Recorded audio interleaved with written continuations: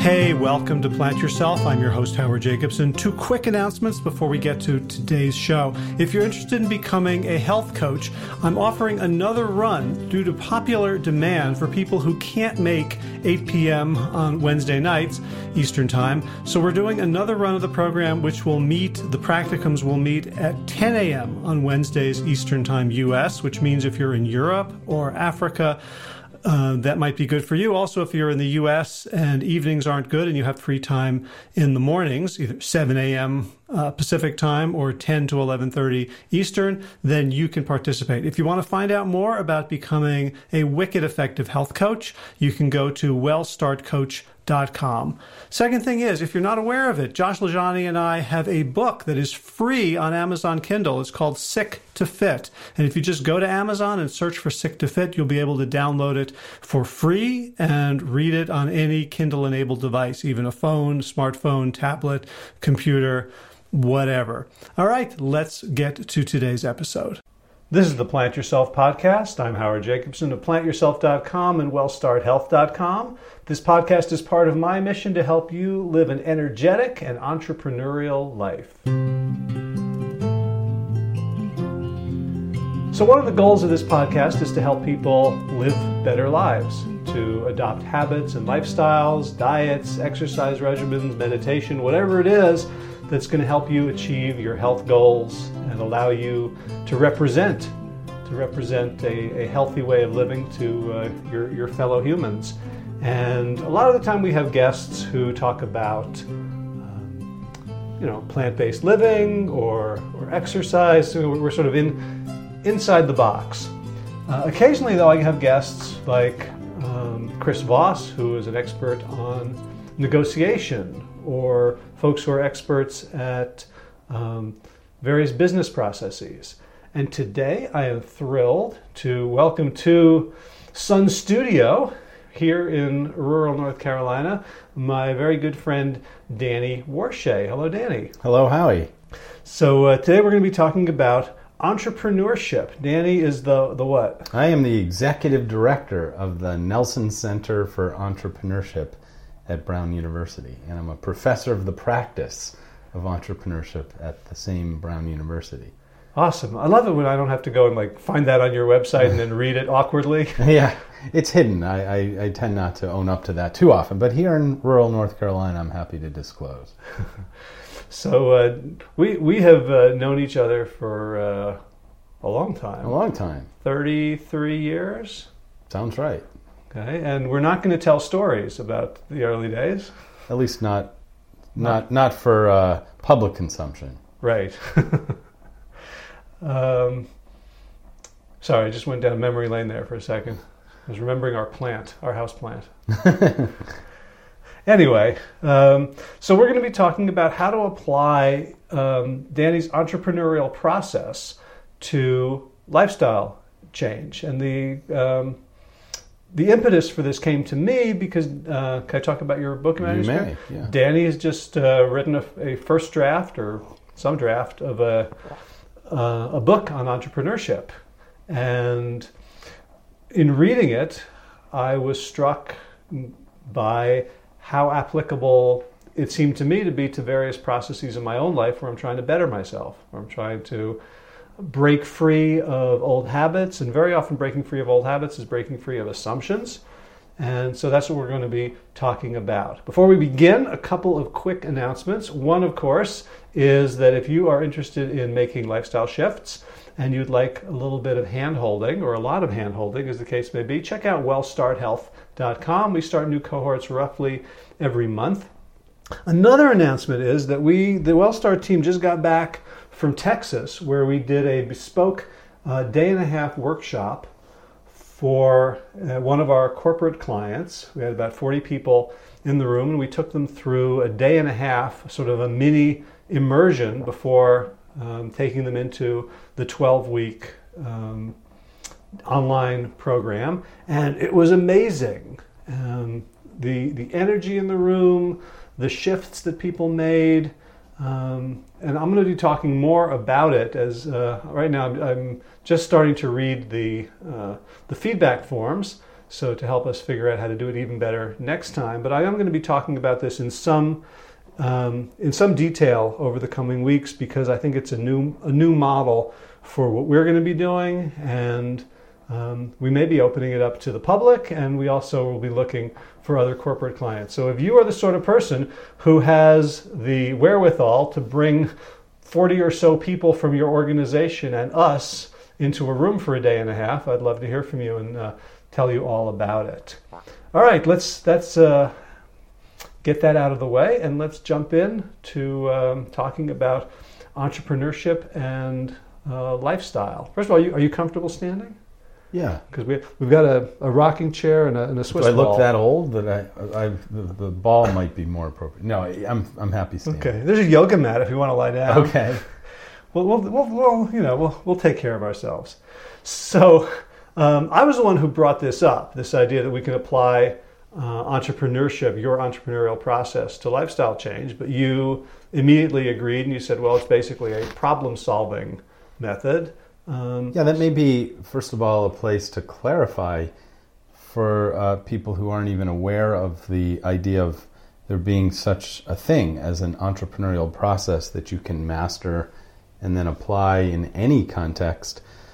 So it may be useful to even talk preliminarily about that. What the heck does that mean? Let's start there before we even constrain ourselves by talking about health and lifestyle. Let's just talk about entrepreneurship and what it is and what it isn't. Right. I travel all over the world. I speak to lots of different kinds of practitioners and people who are interested in learning this process.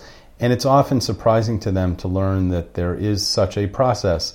In fact, I usually poll the audience and I ask, how many of you ever heard of this concept or the phrase entrepreneurial spirit? And most people raise their hand when I ask them. And I have to admit that I have too, but I'm thrown by that. I don't know what to do with the concept of a spirit. I don't know how to learn it. I certainly don't know how to teach it as a professor. And so about 13 years ago, when I was charged with teaching entrepreneurship, I realized, well, I'm going to be doing that in the engineering school at Brown. And imagine if at Brown, when you wanted to teach somebody how to build a bridge, you said, just go out there and have the bridge building spirit. And people would think we're a little crazy if we advised people or tried to teach people how to do that just on that basis. Go out there and put up a bridge, and if it holds up the cars and trucks, great. And if the bridge collapses and the cars and trucks come crashing down to earth, then go out there and be persistent. And that's often, again, what you hear people advise if they're trying to encourage them to be entrepreneurs. And I realized in bridge building, there's a structured process. There's a beginning, a middle, and an end. And all bridges are different functionally and aesthetically and operationally. And I could probably think of how to do that in teaching an entrepreneurial process too. I thought back to my own successes and challenges in my own entrepreneurship through the years. And I realized, if I tried, I could distill out the fundamental principles, a beginning, a middle, and an end, 3 steps that are fundamental to any entrepreneurial enterprise. And I did that. I call it the entrepreneurial process. We can talk about those steps. That's what I teach at Brown. I teach at Tel Aviv University and in intensive workshop formats all over the world, and that'll be the basis of this book that I'm in the middle of writing. Okay, so let's even take a step back. So before we talk about the process, let's talk about the definition of entrepreneurship, because you and I both think that we can apply it to lifestyle and behavior change. Otherwise, I wouldn't have pressed record. But what is and what isn't it? Well, again, I think it came out of this realization that it's not just a mindset, which is often what people think of. They say the entrepreneurial mindset. It is not just a spirit that you have to latch onto. The way I define entrepreneurship is a structured process for solving problems without regard to the resources you currently control. And there's a lot in that definition that we could spend a whole semester unpacking if this were a course. But the first part is really critical, that it is a structured process. Like I said, it's something that you can distill fundamental principles about, that you can teach people, that people can learn, master, and then they can apply that process to whatever problem they're looking to solve. And I find that's true in the wide range of people I've taught this to around the world, and even just on the Brown campus, who are in very wide ranges of disciplines and do all sorts of different kinds of things, face very different kinds of problems, all of whom are able to embrace, learn, master, then apply this structured process. Okay, so for our purposes here, the sort of the core of the definition involves solving problems. It is. It's as I say, it's a method for solving problems. And that's why I think you and I thought perhaps we could apply this structured process to the kinds of problems that you and your podcast audience are looking to solve. Cool. So excuse me, even before we go there, let's just dive into the entrepreneurial process as you would teach it, because I'm imagining, I don't have to imagine, I know there's people who are listening who are on fire about health, on fire about whole food, plant-based living, and they may be thinking, boy, I'd love to make a living in this field. I would love to have this be my passion and my livelihood, as well as just this hobby or this thing that I keep talking about and I keep thinking about, and I spend more time on my Instagram than I do on my, expense reports. And all right, so we can keep those people in mind too if they're thinking about, well, how do I go out and have a business and start something that is going to fulfill me?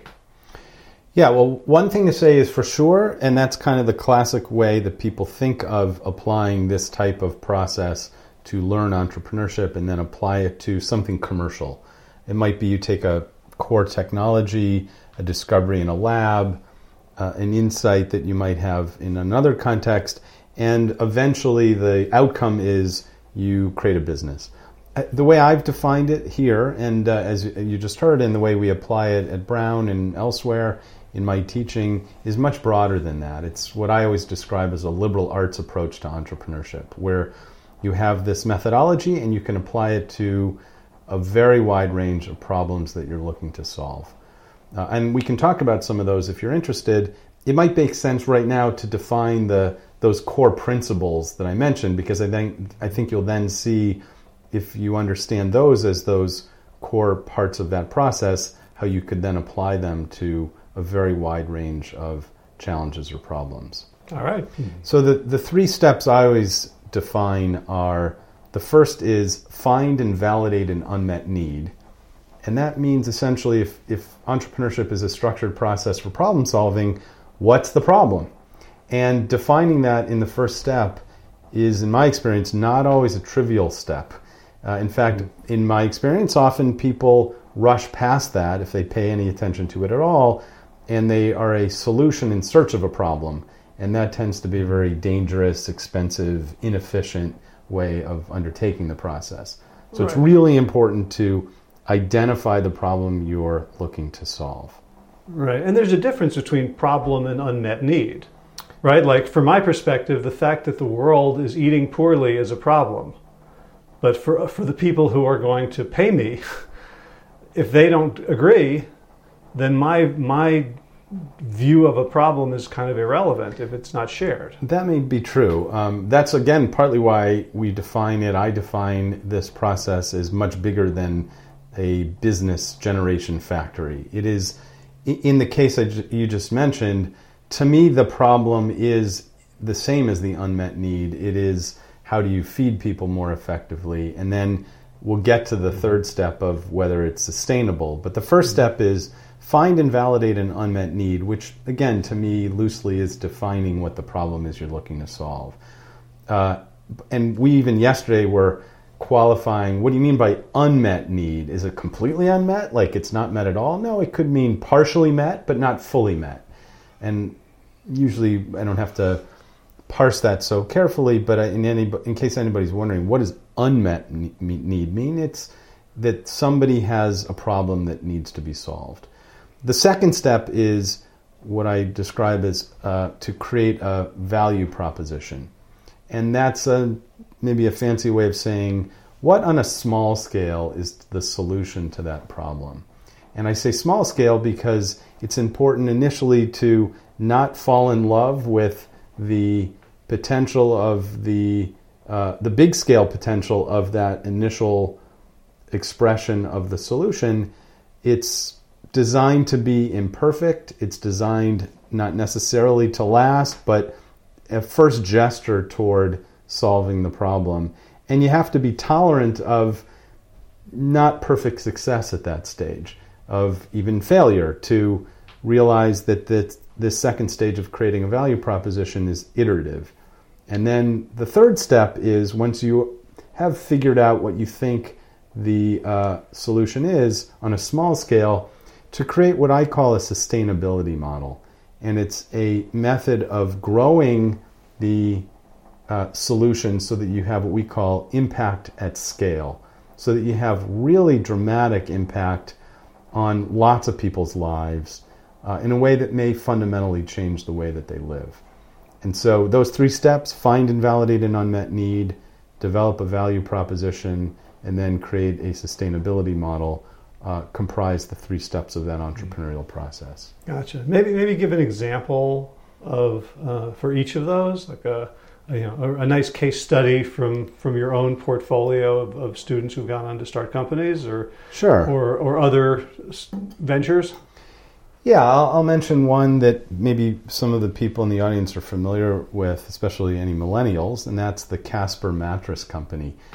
This was a company co-founded by two of my former students, Luke and Neil, who knew virtually nothing about the mattress industry except that you sleep on a mattress.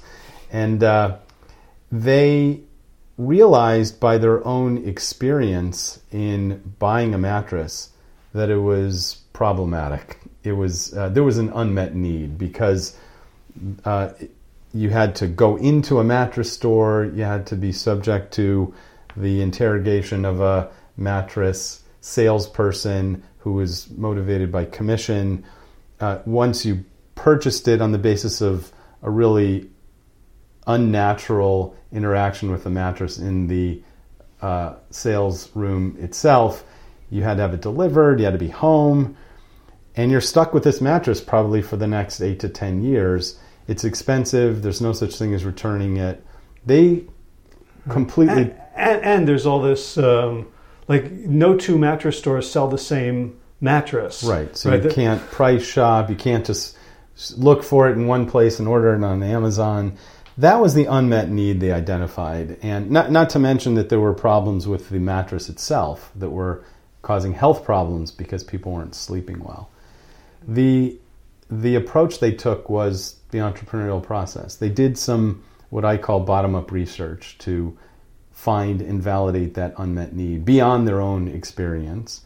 They created a value proposition, which was, what if we reinvented the process for how you will purchase a mattress? And they reinvented every part of it. Everything from you order it online from the comfort of your own home. It is delivered to you in a box that compresses the foam mattress very conveniently. You have a 100-night trial in which to try it out in the comfort of your own bedroom, which is the natural place you would experience sleeping on a mattress. And if you don't like it, you can return it at their cost. They will pay to have it picked up and delivered back to them, which almost never happens, by the way. And then the third step of, all right, they kind of figured this out on a small stage, on a small scale. How do you create a sustainability model so that you can have big impact and change the lives of lots of people? The shorthand way of describing this is that Target offered them over $1 billion to purchase the company about 1.5 years ago, almost 2 years ago. They had over $500 million in sales in 2017, and they turned down that offer from Target because they knew that the sustainability model they had created had more potential than was reflected in that $1 billion offer. And so I think that is a good example of those three stages of identify the problem, solve the problem on a small scale, and then figure out how you're going to scale it so that it can have big impact on lots of people. Mm-hmm. So in that second stage where they were creating the value proposition and kind of validating that it was going to work, it sounds like they didn't spend millions of dollars upfront to build the web infrastructure, to buy a factory, to buy the warehouse, to buy the trucks for distribution. It didn't. Yeah, and I think that is the nature of entrepreneurship. It is the way entrepreneurial process works. In fact, if you skip that stage and jump to sustainability model where you're going to do all the things you just described and we're going to raise many millions of dollars, you may be wrong. And in fact, chances are on some significant level you will be wrong. And rather than failing fast and failing cheap, which is the adage I always advise in that second stage, building a value proposition, and figuring out by doing what you're likely to succeed at and what you're not, they prematurely might jump to the stage where you would fail in a very expensive way. And it may be at the peril of the company's success at all.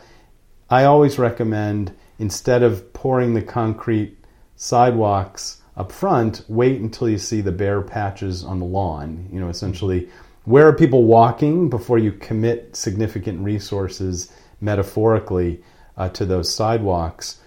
And that is the nature of entrepreneurship. It's also a difficult thing to do, to move quickly and admit that you don't have things quite right at first, but it's by doing that you're going to learn what the right way is, not just by thinking in some strategic mental process. Right. Talk a little bit more about bottom-up research, because I think this is going to be interesting when we talk about when we turn this lens on ourselves and our own habits and behaviors. But let's do it in its sort of natural state where you're trying to solve other people's problems or problems at scale, and you want to have an understanding of what they actually are. Yeah, I'm asked by lots of different kinds of groups all over the world to teach this method that I call bottom-up research, which is how I help people do that first step of finding and validating an unmet need. One shorthand way I describe bottom-up research is to be an anthropologist. And if any of your listeners have studied anthropology or know of anthropology, it's a method of observing and listening to people behaving naturally in their own habitats. And so on one hand, it might seem obvious, simple, not very complicated, just to watch people or listen to people behave normally. And that could be in their homes if you have permission to do that. It could be in a retail environment. It could be in an office environment. Wherever you are interested in finding and validating an unmet need, the approach is simply to watch and listen to people behave naturally. Right. So tell us the Pre-Mama story. So the Pre-Mama story is a wonderful one. It's a nutritionally focused one. The Pre-Mama group is another group of students from my course at Brown. I like to emphasize, not in a sexist way, but it was 4 guys, even better, 4 athletes, who were interested in doing something in the nutrition space, but had not quite clarified even what the problem was that they wanted to address, let alone what a solution might be.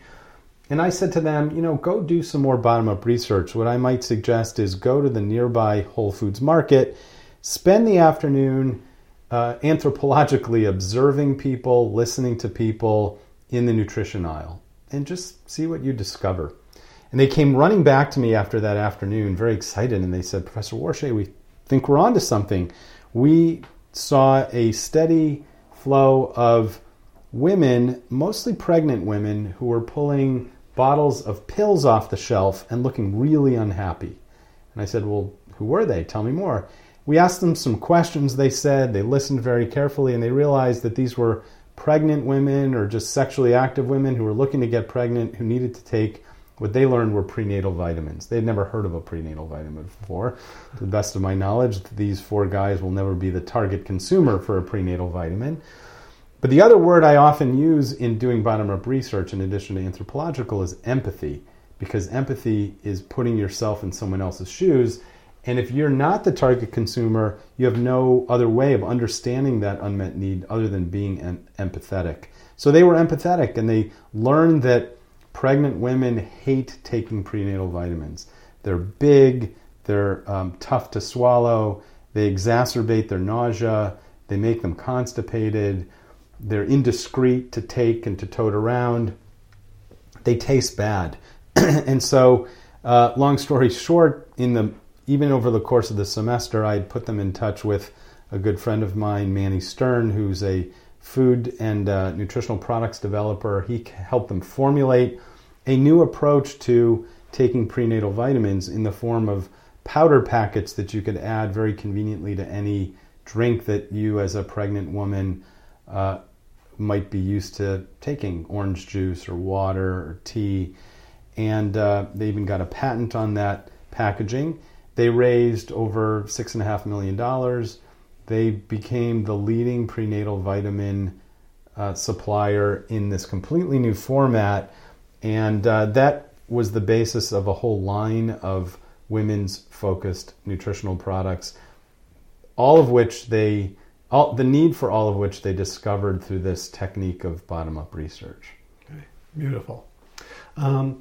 Last thing I want to talk about before we go into applying this to lifestyle is this concept that is so counterintuitive for me and for most people about without regard to the resources that you currently control. Can you talk about that?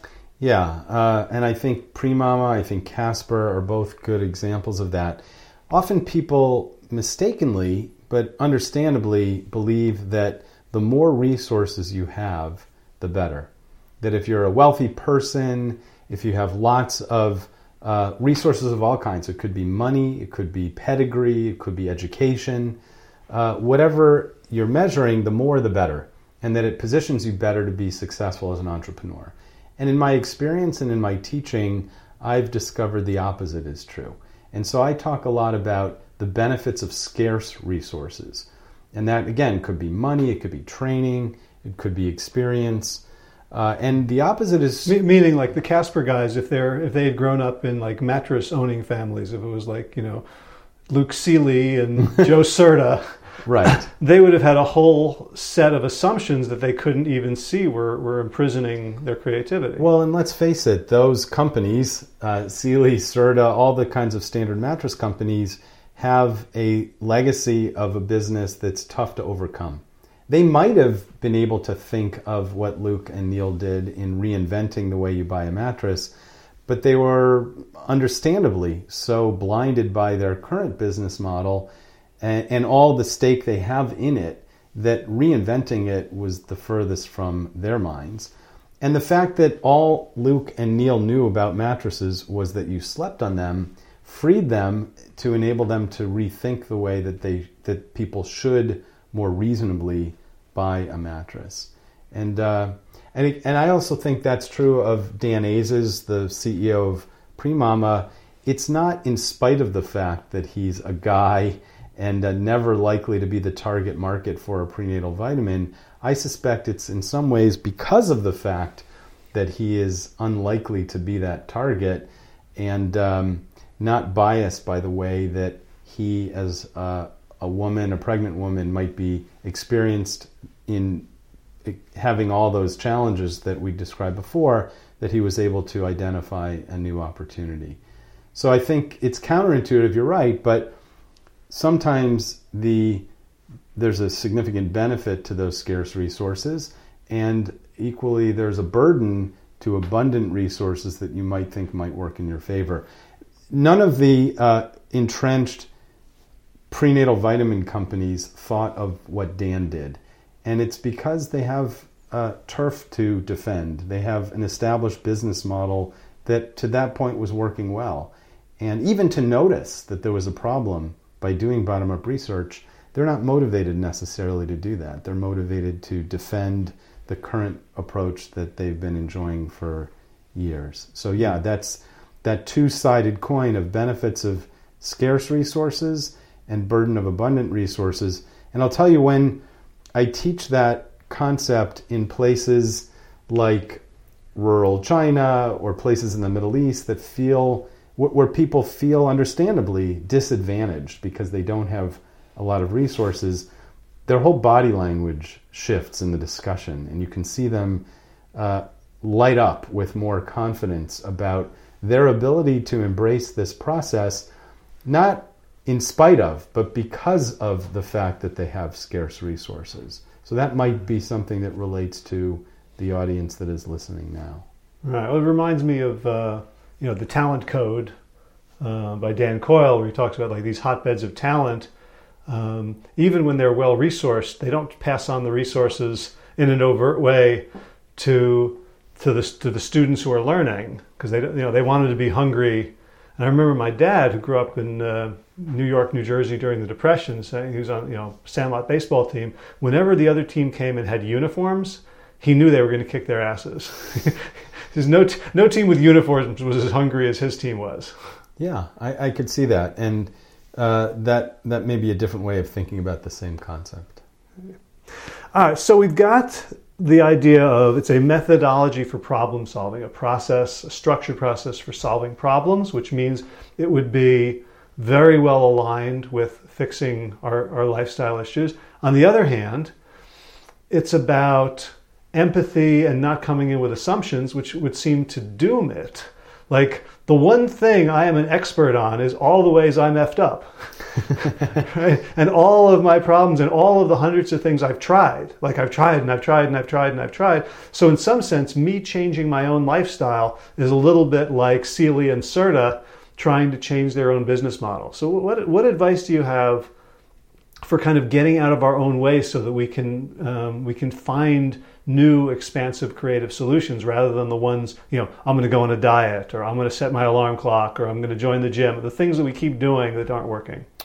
Yeah, it's a great question. I love discussing this with you because I'm not an expert in the areas in which you are, and maybe you're not an expert in the areas in which I am.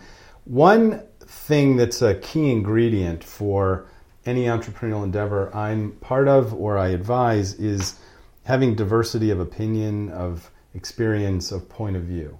So the fact that you and I have different kinds of points of view, of experience, maybe approach to solving these kinds of problems by its nature and by my own experience is a good thing.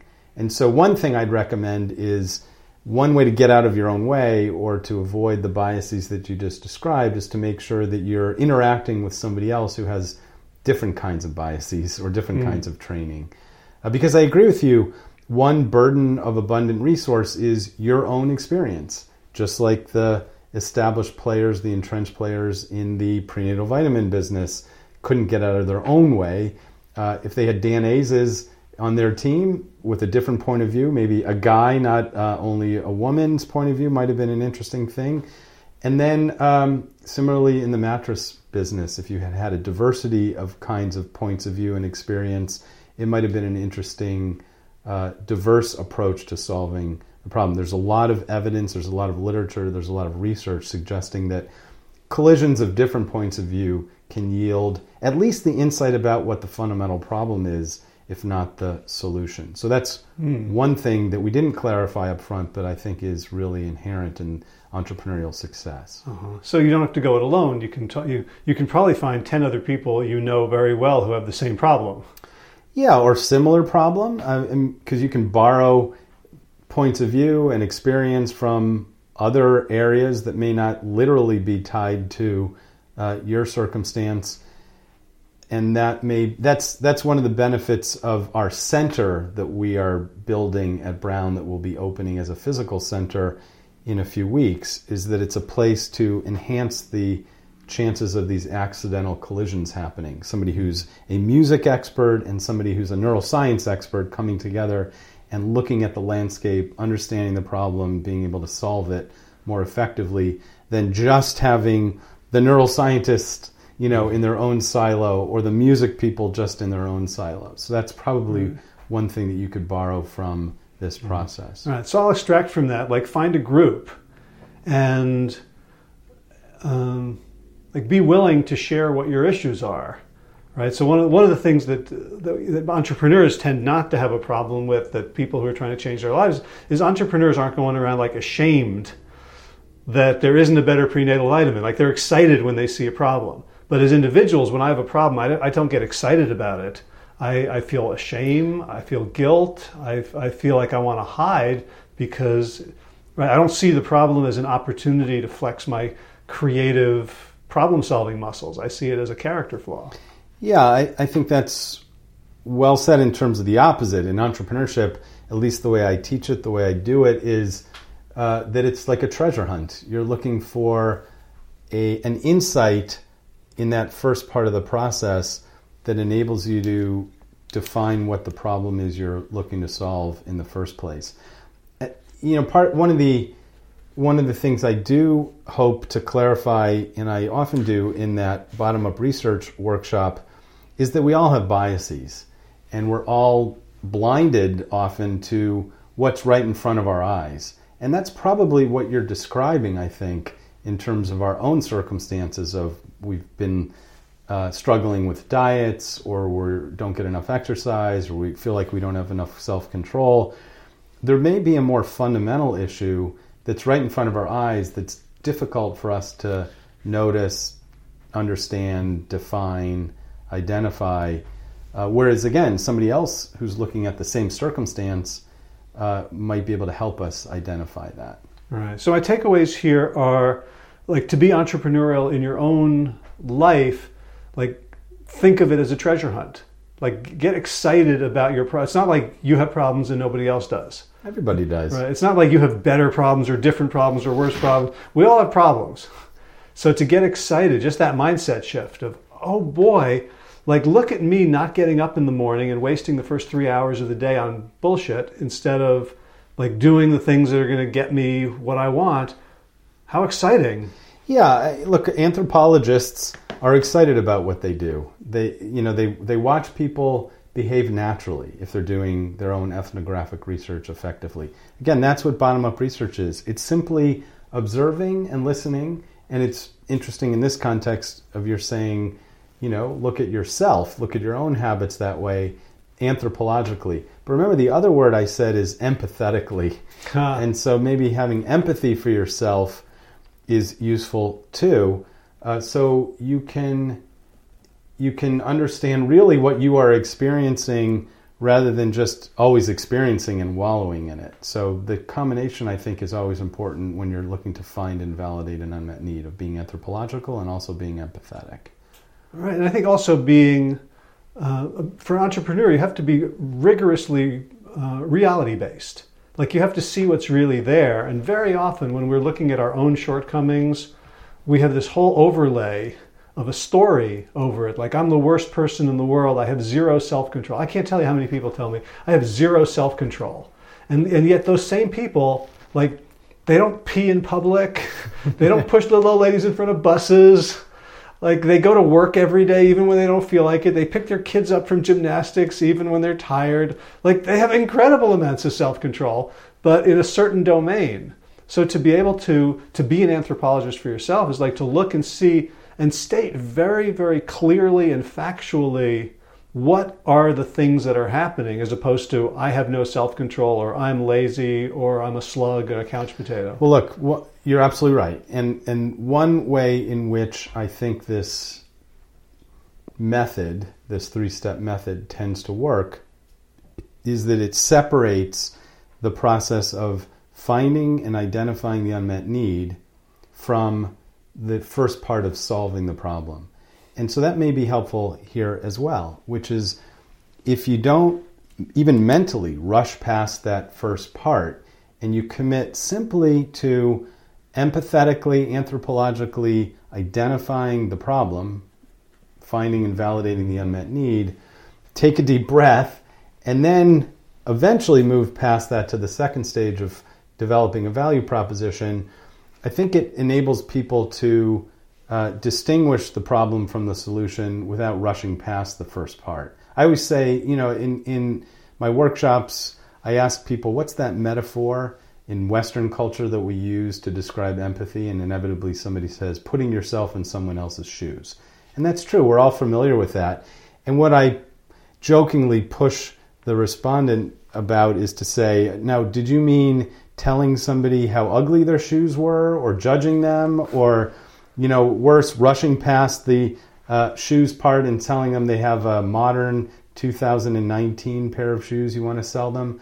No, that would be all evidence of not empathy and of moving quickly to just trying to solve someone's problem. And I could imagine, because look, we're all human, that in the area where we're trying to make a change in lifestyle, we might rush past the empathetic stage to maybe it's the sympathetic stage, maybe it's the judgment stage, maybe it's the, okay, I'm pretty sure I know the problem stage, I just want to go solve it. And I think there's some real value for sure in the entrepreneurial world, and I suspect in the lifestyle change world, of taking a deep breath and owning just that first step of making sure we really understand the problem that we're trying to solve. Right, which reminds me of two things. One is at WellStart, our coaching methodology, the core of it is Peter Bregman's QUICK model, Q-U-I-C-C. And ICC, the last three steps are identify options, choose an option, and commit to it. Those are the last three steps. That's how most people start. Like, okay, I got a problem. What are the options to solve it? Or maybe they'll just choose the first one that comes to mind. They'll skip even the I. But the QU is question and understand. So as coaches, we are guiding them to not assume they understand the problem, or not assume that the problem that they're trying to solve, like, I'm not getting up on time is the problem. Maybe the problem is your bedtime. Maybe the problem is the cup of coffee you have at 3 p.m. the previous day, which is keeping you up and preventing you from falling. Maybe the problem is a tight calf that spasms at night, and right. So to really dive deep and figure, let's solve the problem that will scale. That's true, and that's exactly that's a really good example of what I'm saying, which is that if you don't identify the right problem, it doesn't make any difference how creative you are in developing a value proposition, and even worse, in creating a sustainability model, because you're just going to amplify the wrong solution to a problem that isn't your problem. And so I would say if you're going to disproportionately invest in one of these three steps, do so in the first, where you really understand the problem you're going to solve. And then it's not simple necessarily, but it's certainly more efficient once you move to the stage of wanting to solve it on a small scale, and certainly when you want to solve it on a big scale. Right. And one of the techniques we use when we're coaching people, when we sense that they're either being hard on themselves or they're not seeing the full picture, they're just fixated on some point, is an exercise we got from Chip Heath and Dan Heath's book Decisive, in which it's called Advice to a Friend. Like, what if you had a friend who had this problem? What would you suggest? What would you tell them? And it allows us to get a little bit of metaphorical space, so it's not just us that we're dealing with. Yeah, I'm sure that's true. That if it's just you're fixated on, it would be very difficult to have a mindset of anthropology, to imagine you're observing and listening to somebody else. But if your mindset is to imagine you're observing and listening to somebody else, that's where you can be empathetic, because empathy is about putting yourself in someone else's shoes. So imagining you're putting yourself in somebody else's shoes, I think, would enhance the extent to which you would be empathetic. Yeah. Another exercise I remember, done this about 20 years ago. It was a workshop led by Marshall Goldsmith, the coach, executive coach, and he had us all pick a problem in our lives. Like, I drink too much coffee, I talk too much at meetings, whatever it is, just write it down. And then we had us all walk around this ballroom talking to each other, and we meet in pairs, and I just say, hi, my problem is I drink too much coffee, and I just shut up and you just give me solutions. And I write them down without agreeing with them, disagreeing with them, saying, oh, that one's good, or like any sort of judgment. I just write them down, and then I say thank you, and then you tell me your problem, and off the top of my head I give you some solutions, and then we go off and we do it to another 3 or 4 people. Then we sit down, and at the end, the debrief, Marshall asked, so who got some good ideas? Everybody raised their hand. And he said, now, how many of you, when you were giving advice to somebody else, there was a little voice on your shoulder saying, hey, Howie, that was a really smart thing you said to them. That was a damn good idea. How about you take that advice yourself? And every hand went up. Like as soon as we were giving advice to somebody else, we had this untapped reservoir of insight that was completely applicable to each of us. Well, so maybe if part of the techniques in that first step, bottom-up research and finding and validating an unmet need, is to overcome everybody's inevitable bias. Part of it could be, as we were starting to say in the beginning, working with somebody so that you can push each other, you can see through the eyes of the other person more readily what you would see than through your own eyes. But if you're not actually working through somebody, then it's imagining you were, and you're not just imagining yourself being obsessed with your own concerns, but you imagine that these are concerns of somebody else. That seems to be the definition of empathy, of putting yourself in someone's shoes, not literally and not even metaphorically, but imagining that you're putting yourself in somebody else's shoes could be a step toward overcoming your own inevitable bias. Great. So second stage is a value proposition. And what I hear you saying is, like, don't go all in. But in your book, you talk about creating a portfolio, right? So how might that apply? Like if my problem is, at night I eat sweets, like I lose willpower and all the good intentions and good decisions I made in the day are, just washed down by the pint of Ben & Jerry's and the toaster pastries and all the things that, I don't even know why I have them in the house, right? Well, I think that the portfolio approach is part of the understanding of humility, that we may or may not be right as we start to formulate potential solutions to this problem that we've identified. And so rather than diving in full force and putting all of our scarce resources into one potential solution, I recommend initially coming up with a handful, maybe 5 or 6, that you can test. And these are therefore hypotheses. They're not even solutions at this stage. They're what are potential solutions. And you are looking to, as I said before in the introduction, fail fast and fail cheap. If the premise is that you don't have many resources, then you will be judicious about how you expend them toward any of these one solutions. If you have a lot of resources, this is where it's a problem, because you will be less judicious about expending those resources into one direction because you might think you can afford to lose them. But this is again where there's a benefit of scarce resources, because you have no choice but to fail fast and fail cheap. And in the process of trying them on a small scale, seeing what kind of results you get, you'll narrow it down. I always say that the watchword in the beginning is to diverge, come up with a number of different potential solutions.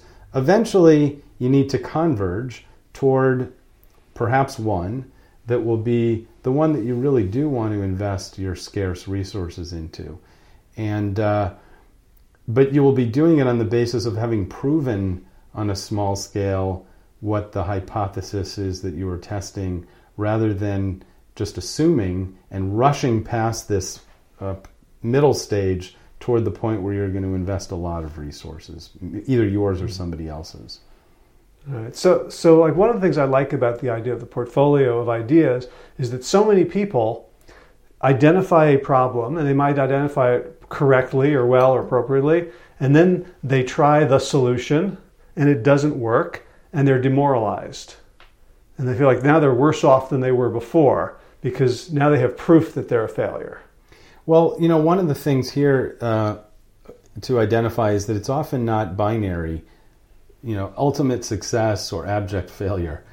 When I say fail fast and fail cheap, it could be that one of the portfolio items is just not worthy of your continuing to pursue. That's fine. But if you have 5 others, then again, your mindset could be much more of an excitement mindset than a dejected mindset, because you get to move on to the next one and figure out if that is a potentially good solution.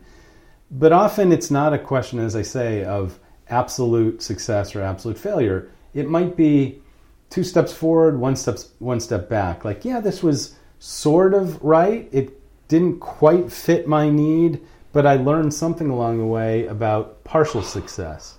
Oh, that's the hardest thing for people to do. Is that right? Because I'll be coaching someone and I'll say, how'd your week go? And they'll say it was terrible. It was the worst week ever. I totally failed. I say, oh my goodness, what did that look like? I had chocolate cake on Monday night, and on Wednesday we went out and I had a cheesecake with, after lunch. Like, oh my gosh, what else? I said, well, that was it. He says, wait, so out of the 21 meals you ate, there were 2 things that you ate that were like, how does that compare to a month ago? I said, oh, much better. Right? So, but they will, like any taint on the perfection it's either 100 or a 0. And people often don't see that they're making progress, and therefore they don't learn from the things that they've done that have been constructive. Well, we could probably have a whole other podcast, let alone a whole podcast episode about failure and the virtue of failure. And I'm sure that's the case, that there is virtue in failing fast and failing cheap in entrepreneurship. And my suspicion is that it's true in modifying behavior. But it may be a different mindset, a different approach to it, that you're counting the 19 meals, not the 21, and not the 2 that you failed at, but even the 2 that you failed at. Maybe there inevitably will be something to learn from those 2. And however you code it, in the entrepreneurship world, we are encouraging failure, but failure on a scale that's very small in terms of how you expend resources, and failure that's very small on the timeline of how long it takes. So if you're going to fail, much better to know sooner than later. So one example of not failing fast and cheap, of sort of pouring all your resources into a solution, is very often people will go to some sort of event and they'll see the light about how to eat, and they will come home and they will do a pantry clean out. Now, I suspect for some people this works, but for most people it does not. It's very expensive, right? Because now they got to go and probably go to Whole Foods, which is quite expensive. It's not their local grocery store, and they're going to buy all new stuff and all healthy stuff, and they're going to discover in 2 weeks that wasn't the problem, or it wasn't the root of the problem, or it wasn't the entire problem, that there's something underneath it. And now they have, their new pantry. They're still sinning. They can still figure out how to go to 7-Eleven and pick up a pint of ice cream on the way home, or even at 2 a.m. to find the 24-hour Wawa. And that the thing that they did, that they put so much energy and effort and money into solving, isn't really the problem. And in fact, now they have these abundant resources that are just, getting reinforcing the solution that's not actually the solution. Yeah. In fact, that to me is such a good example of pouring the concrete in the sidewalks before you see the bare patches in the lawn. And that metaphor is very much tied to this middle step of building a value proposition on a small scale without committing huge resources that don't point you in a direction that's difficult to navigate away from or to shift even slightly. So now you have all new pots and pans, a giant new pantry. What's the likelihood that you're going to even be open to looking for other solutions now that you've invested all this time, money, effort into remodeling your kitchen? You're going to be pretty dogged about trying to make that work, even if it's probably not the right solution, and then it's probably destined to fail. So if you had instead lightly shifted some design in your kitchen and tested whether that was the likely solution, if you discovered that it's not a huge harm done. You haven't lost a lot of your scarce resources. You haven't taken a lot of time to do it. You haven't invested a lot of your ego into it. And you can move on to the next one. All right. Now, one of the things I hear in entrepreneurial circles is the idea of like burn your ships, right? That if you're not committed, you're not going to be able to maintain this initiative for the long haul. And so when I think about people making changes, very often they're not committed in their lifestyle. Like, well, I'll try it, which is kind of a line when I hear people say, well, I'll try that. Like, to me, that I said, well, I challenge them. What does that mean? Try, like, okay, I'll do it, right? Or oh, yes, I will do it. Like, you're looking for that language of commitment. How do you balance making commitment to I'm going to see this through, with the idea of fail fast, fail cheap? I think it's a question of where you are in this entrepreneurial process. And I think if you have already proven what the fundamental problem is you're looking to solve, you've done that in that first stage, find and validate unmet needs, anthropology, empathy, and you've disproportionately invested there. So you're really clear on what the problem is you're looking to solve, and you've gone through a portfolio approach to building a value proposition. At that stage, once you start to transition to step number 3 of creating a sustainability model, it could be appropriate to have a mental commitment that's now that we've done the first 2 stages, what I'm really clear on in terms of what I'm going to make change in my life. The problem, I think, is when you are looking to get somebody to make a commitment before they've done any of that. Maybe even before they've defined what the problem is, and or at least before they've understood which of the 5 or 6 portfolio opportunities they should be making a commitment to. That's usually where I find the problem of premature commitment. It's not that commitment's a bad thing, it's when you commit too early. It's again where you're pouring the concrete, which hardens like a rock and is tough to rip out. That is a commitment. If you do that too early, though, that's not a recipe for success. So if I discover that my late night eating is, I don't solve it by removing food from my house because I can always go to the store down the street, or because I can always eat the nuts in the freezer till I'm sick, and I discover it's not because I'm hungry during the day. I've increased my lunch, I've increased my dinner, but I'm still noshing at night. I discover that when the trigger is always sitting down in front of the television on the couch with the iPad in my lap. Like, that's when I start feeling peckish again, and I can't get the thought. Like, at that point, I might want to say, let's move the iPad out, or have a screen time on so that I can't use it at that hour, or make a rule about watching television, as opposed to, well, I ever tried everything else, so let me sell the iPad and the TV. Right. I don't know how you describe this in the world in which you focus, but in our world, in the entrepreneurship world, I describe small changes as catalysts. And in the world of biology or chemistry, you can have a very minute substance called a catalyst, and it can have disproportional impact on the outcome. It might be necessary for the chemical reaction or the enzymatic reaction to happen at all. I think that sounds similar here. If you can identify the right, in my language, catalyst, you can have very significant disproportional impact on behavior change. If you don't identify the right catalyst, you can pile in a huge amount of the substance and the chemical reaction won't happen, or it'll happen really slowly. So again, I think it comes down to identifying what the real fundamental problem is. Use the word, do you say trigger? In my own mind, I think, the iPad is a trigger. Yeah. That's equivalent to a catalyst. And then if you eliminate the trigger, you eliminate the results of that trigger.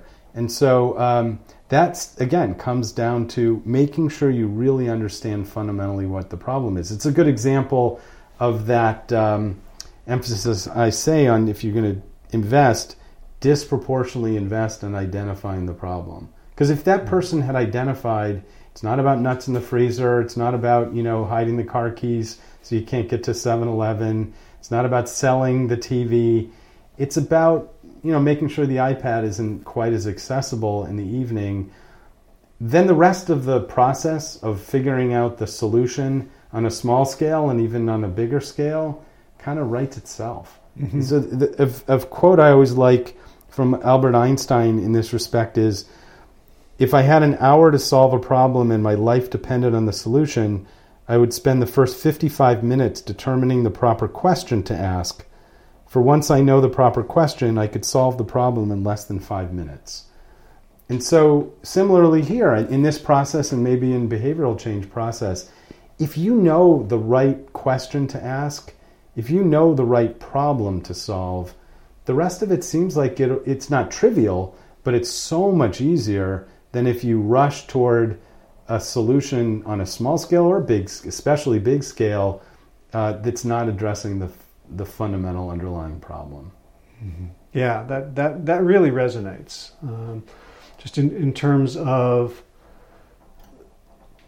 people messing around with different solutions, and when you just it's almost like it doesn't seem realistic. Like we went to a Systema class today where like the use of force is kind of weird. It's not the way we think of it. And in the same way in lifestyle change, we can work so hard to try to achieve something, but almost always there is a much more elegant, effortless way to eliminate a trigger behavior or to substitute something else so that the hard part doesn't even have to happen. Exactly. I mean, how hard is it? It may not be, again, trivial, but compared to some of the other kinds of challenging solutions, you were talking about selling your TV, emptying the freezer, getting rid of your car, doing something with the iPad so it doesn't trigger your behavior every night is comparatively simpler, right? Right. The other quote that I often share in my work is by Isaac Asimov, and he says, "The most exciting phrase to hear in science, the one that heralds new discoveries, is not eureka, but that's funny." And that often relates to entrepreneurship, to this process, and maybe it relates to behavioral change too, that it's rare it's almost never that I see a successful entrepreneur who tells me that she has discovered this eureka moment where they fell upon a unmet need out of the blue.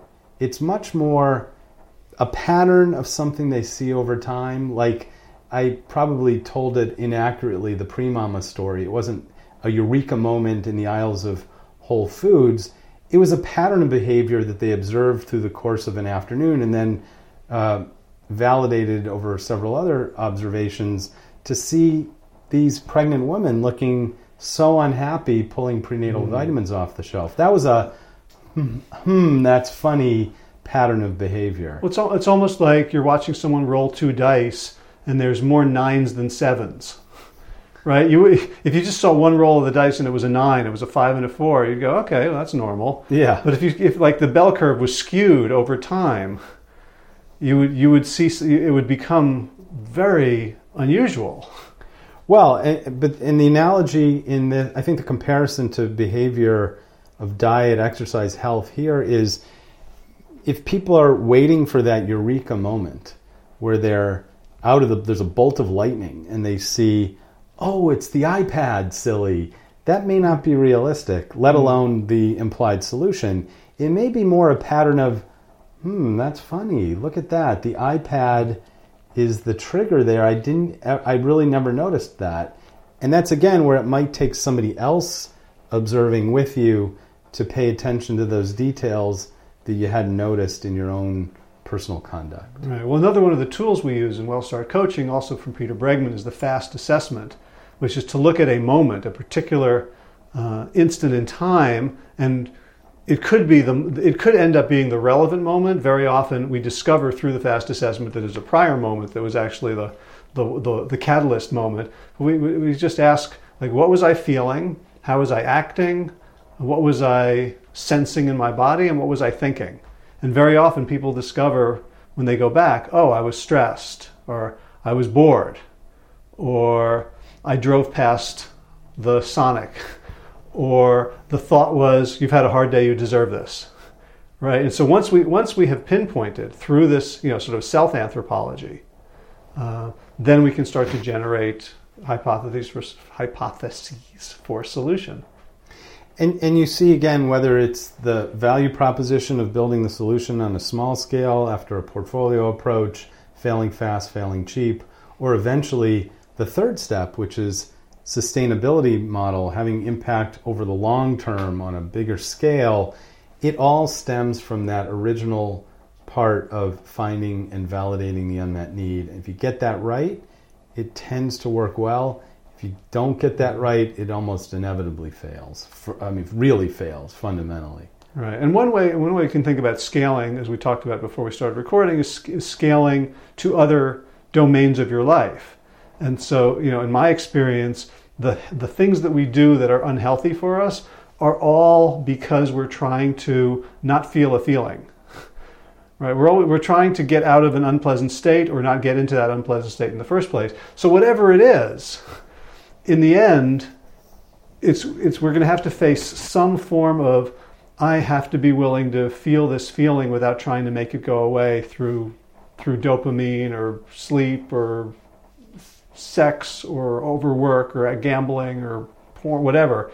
And once we get to that level of the problem, that instantly becomes scalable to every other problem that has the same root. Well, it strikes me that the example you described before would have that potential, where somebody identifies a piece of electronic equipment that they're interacting with triggering the need to eat something. Could I imagine be applicable in other parts of their life, if they're at the office on a computer, or if they're taking a look at their phone and suddenly they're hungry or they need a cup of coffee. Maybe those triggers happen in other places, not just on their living room couch. And maybe there's even something more fundamental about that kind of trigger. Yeah, to be able to ask the question, where else does this happen in my life? Yeah, and maybe not literally. Like, it may not be iPad triggers nut eating, but it may be similar kind of masking of some discomfort that something related to electronic equipment is triggering. Right. So maybe the solution is get good at meditation.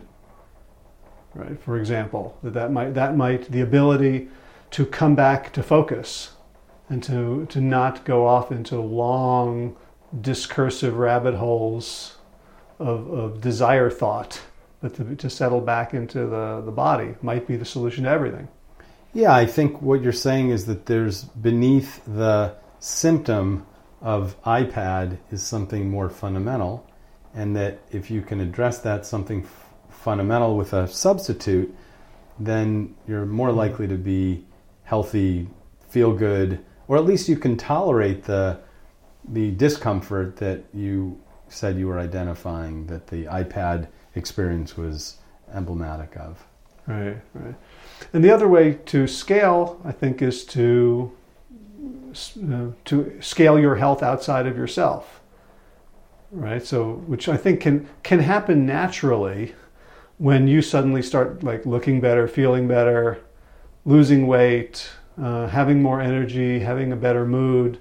As long as you don't go around now forgetting everything you learned and not being empathetic to others, right? If you start to give them your solution, you're likely to hit resistance. Well, you're right. You can be a model for your behavior. I mean, that can start in your family. If it's you as a parent, what are the implications for your children?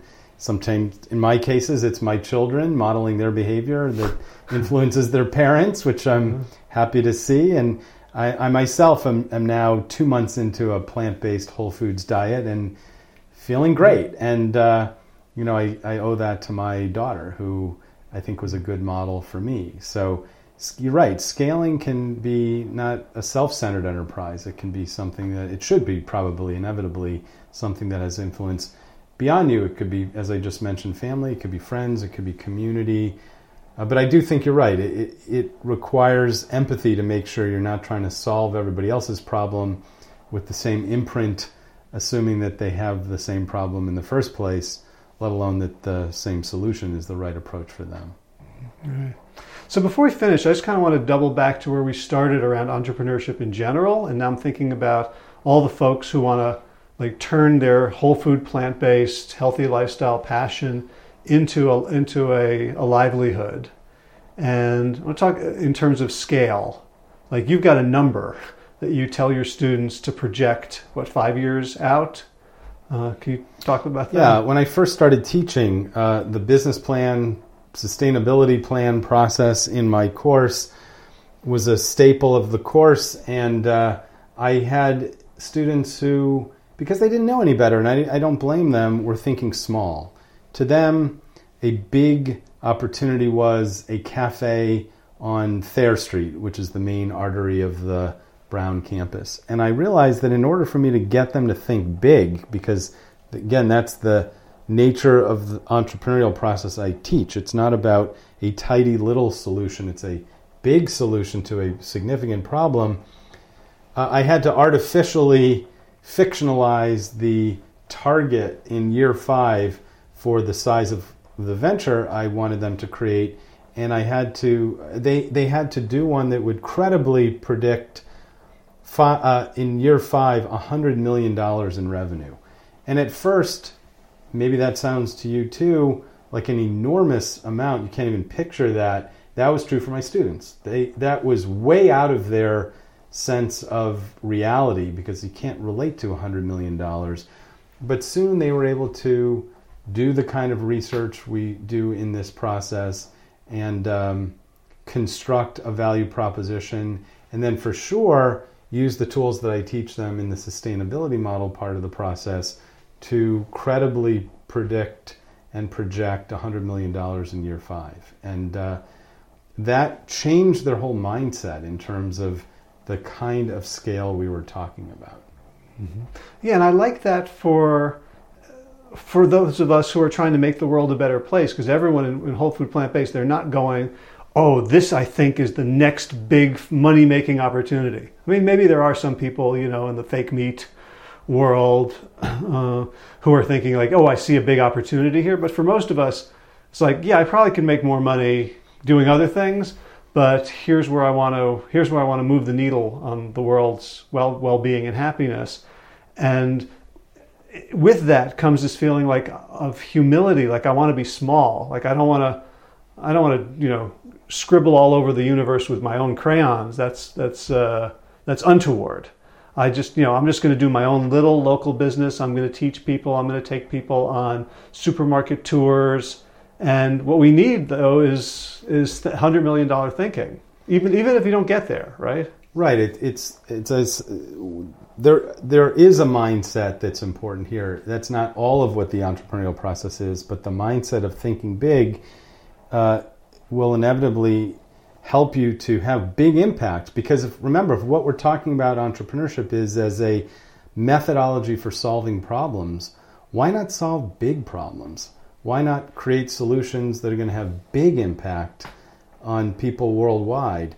Needless to say, the world has lots of those. And so using this approach can solve problems around sustainability and water accessibility and climate change and food access and all sorts of issues, environmental and others, that appeal to your audience and appeal to me and appeal to you. So why not do that on a big scale? There's no reason to apologize for doing that. And there's lots of evidence in the entrepreneurial world that suggests that doing so on a big scale is a way to mitigate risk, which is counterintuitive. Often people think that if you do something on a small, tidy scale that you can control, it is less risky. The reality is it's more risky.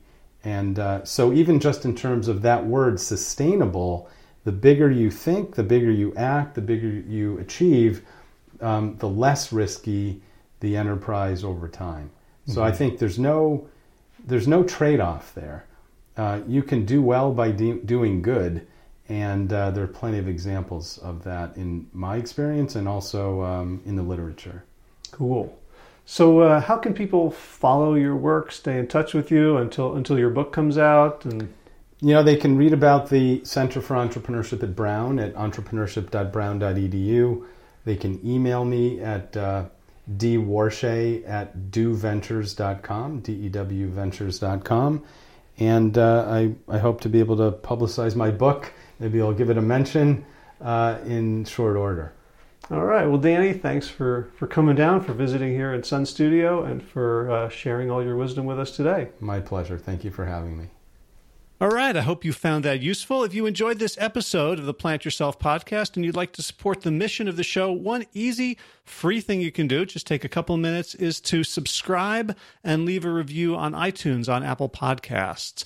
For more information about WellStart Health, check out wellstarthealth.com. Also, we got some show notes for today's episode with a bunch of links at plantyourself.com/315. If you're new to the show, you can catch up on hundreds, I tell you, of archived episodes over at plantyourself.com. So you'll notice there's no advertising on the Plant Yourself podcast, no product placement. just me doing editorial without having to worry about who I'm upsetting or who I'm making friends with, just telling the truth as I see it. And that's because I rely entirely on support from my own self and from the listeners of this podcast. And so, as I have been saying recently, the podcast is free for those who can't afford it and supported by those who can. So if you would like to be in the latter category, if you can support this podcast to help me keep it free for everyone, then you can do so a couple of ways. You can go to plantyourself.com and just look on the right sidebar for the Patreon button, or you can go to patreon.com and you can just search for Plant Yourself and become an ongoing sustainer of the show. That would be just awesome. Okay, what else we got? We got garden news. It's been raining for the last couple of days, which has meant we haven't been able to put anything in the ground, but we do have about 48 basil plants growing under grow lights in the dining room, and we also have a bunch of herbs, and we got some potatoes that we're going to cut up, and as soon as the ground dries out a little bit, we're going to put those in. And of course, the peas went into the ground, and we're waiting to see them pop up and give us a promise of some green munchies this spring.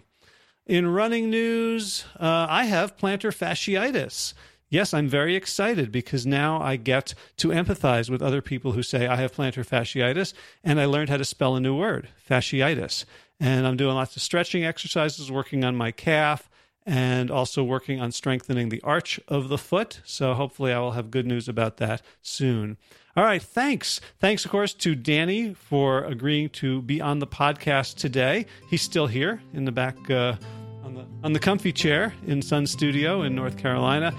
Thanks, of course, to Will Ridenauer for allowing me to use Sabali Dawn, the Dance of Peace. You can find more of Will's music at his website, willridenauer.com. And, of course, thanks to all of you Plant Yourself podcast patrons. This is the first time I'm ever doing this with a live audience, so I hope it goes well.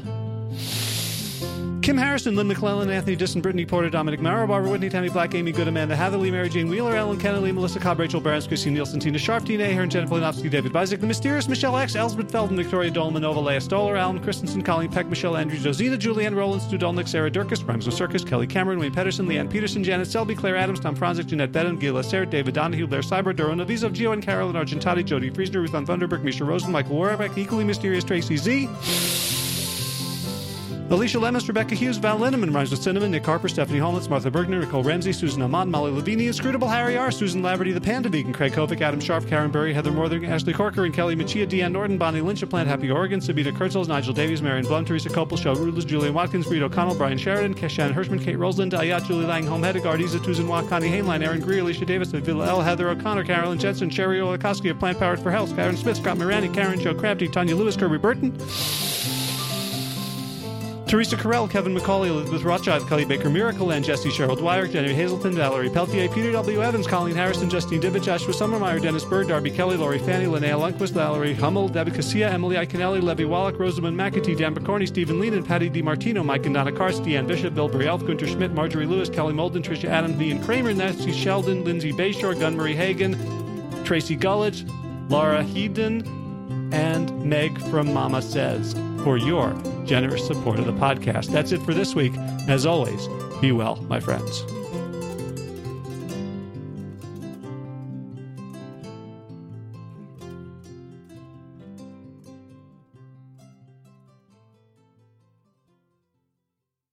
All right, time for thanks. Thanks to Will Ridenauer for allowing me to use his beautiful song, Sabali Dawn, the Dance of Peace. You can find more of Will's music at his website, willridenauer.com. And of course, thanks to all of you Plant Yourself podcast patrons. Kim Harrison, Lynn McClellan, Anthony Disson, Brittany Porter, Dominic Mara, Barbara Whitney, Tammy Black, Amy Good, Amanda Hatherley, Mary Jean Wheeler, Ellen Kennelly, Melissa Cobb, Rachel Barons, Christine Nielsen, Tina Sharp, Tina Ahern, Jen Filikanovsky, David Bizek, The Mysterious, Michelle X, Elspeth Feldman, Leah Stoller, Alan Christensen, Colleen Peck, Michelle Andrews, Josina, Sarah Durkis, Rhymes with Circus, Kelly Cameron, Wayne Pedersen, Janet Selby, Kara Adams, Tom Franzik, Jeanette Benham, Gil Assert, David Donahue, Blair Cyber, Dorona Vizo, Gio and Carol Argentati, Jody Friesner, Ruth Van Thunderberg, Misha Rosen, Michael Warbeck, The equally mysterious Tracy Z, Aviva L, Alicia Lemus, Rebecca Hughes, Val Linneman, rhymes with cinnamon, Nick Harperson, Martha Bergner, Susan Amon, Molly Levine, the inscrutable Harry R, Susan Laverty, the Panda Vegan, Craig Kovic, Adam Scharf, Karen Burry, Heather Morgan, Kelly Machia, Deanne Norton, Bonnie Lynch, Plant Happy Oregon, Sabina Kurtzels, Nigel Davies, Marion Blum, Teresa Copel, Julian Watkins, Breed O'Connell, Shannon Hirschman, Linda Ayat, Holm Hedegaard, Isa Tuzawa, Connie Hainline, Aaron Greer, Alicia Davis, Heather O'Connor, Carolyn Jensen, Sherry Orlikowski of Plant Powered for Health, Karen Smith, Scott Morani, Karen and Joe Crabtree, Tanya Lewis, Kirby Burton, Teresa Carell, Kevin McCauley, Elizabeth Rothschild, Ann Jesse, Cheryl Dwyer, Jenny Hazelton, Valerie Peltier, Peter W. Evans, Colleen Harrison, Justine Divitt, Joshua Summermeyer, Dennis Bird, Darmy Kelly, Laurie Fanny, Linnea Lundquist, Valerie Hummel, Emily Iaconelli, Levy Wallach, Rosamund McAtee, Dan McCorney, Stephen Lehman, Patty DiMartino, Mike and Donna Karts, Deanne Bishop, Bill Brielf, Gunter Schmidt, Marjorie Lewis, Kelly Molden, Tricia Adams, Ian Kramer, Nancy Sheldon, Lindsay Bayshore, Gunn-Marie Hagan, Tracy Gullich, Laura Heaton, Meg from Mama Says, Rochelle Kennedy, Diana Goldman, Stacey Stokes, Ben Savage, Michael Kay, Holly Butler, Diana, David Hughes, Connie Rogers, Claire England, Sally Robertson, Param Ganchi, Amy Daly, Brian Tourville, Mark Jeffrey Johnson, Josie Dempsey, Karen Schmidt, Pamela Hayden, Emily Perryman, Olga Sidorowska, Allison Corbett, Richard Stone, Lauren Vaught of Edible Musings, Aaron Hasty, Sean Owen, Sagar Nayak, Erica Piedra, and Danielle Roberts for your generous support of the podcast. That's it for today. As always, be well, my friends.